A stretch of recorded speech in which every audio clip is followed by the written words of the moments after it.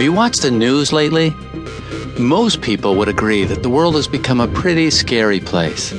There are natural disasters on an almost daily basis. We are running out of natural resources, our food is full of chemicals, and the ozone looks like Swiss cheese. There are threats of wars, terrorist attacks, and jokes about zombies taking over. The world economy is crumbling, and we certainly can't depend on the government to help us out. They've shut down until they can come to some sort of agreement over 100 different issues on their plates. And let's be real here. The government hasn't agreed on much of anything since the Declaration of Independence was first signed. It's enough to send a person into panic, isn't it? If you are hearing this, then you are among one of the many who are interested in learning how to protect yourself and your family from any and all of the inevitable disasters that could potentially happen. Welcome to the Survivor family. We are a unique group of people. Some people call us survivalists, paranoid crackpots, doomsday preppers, or patriots. Whatever you want to call yourself, if you're listening to this, you are on the first step to becoming an emergency prepared survivor, or EPS. If this is the first time you are hearing anything about emergency preparation, the first thing you need to know is don't panic. Being calm and using your training is one of the best weapons you have, but common sense is often the first thing people lose in an emergency situation. Being prepared is really not as complicated as a lot of people make it out to be. This beginner's guide will take you step by step through the process of preparing for anything from a simple power outage to what you need to do to be prepared to evacuate your home and live outdoors indefinitely. At the end of this book, you'll find a list of supplementary books that I highly recommend to purchase.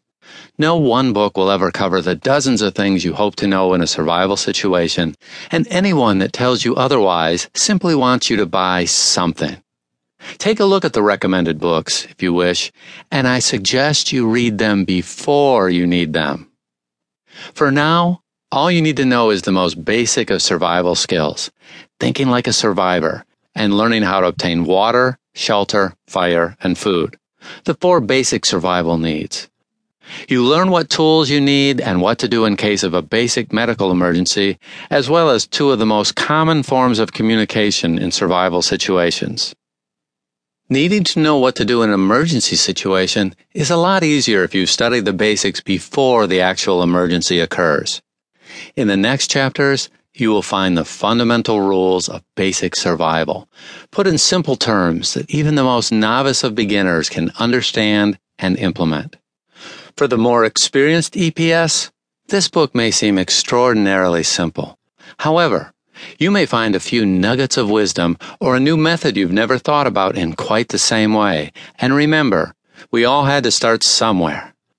As the saying goes, knowledge is power.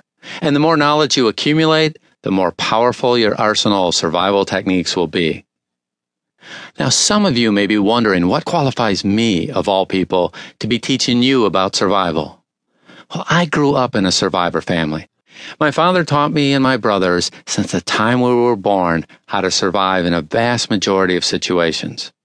He wanted to make sure that, if anything were to ever happen to him, that we could all take care of ourselves. With over 20 years of camping trips, scouts, and search and rescue training, I've learned a thing or two about how to live and survive with minimal modern conveniences and supplies. As an avid reader, I've gained even more knowledge of various aspects of survival over the years, and I learn more every day from other EPSs. That being said, I'm not the most prepared person on the planet. I don't live up in the mountains in a remote cabin 1,000 miles from my nearest neighbor. I'm not talking to you from some underground bunker somewhere waiting for the world to explode. I imagine I'm just like most of my listeners.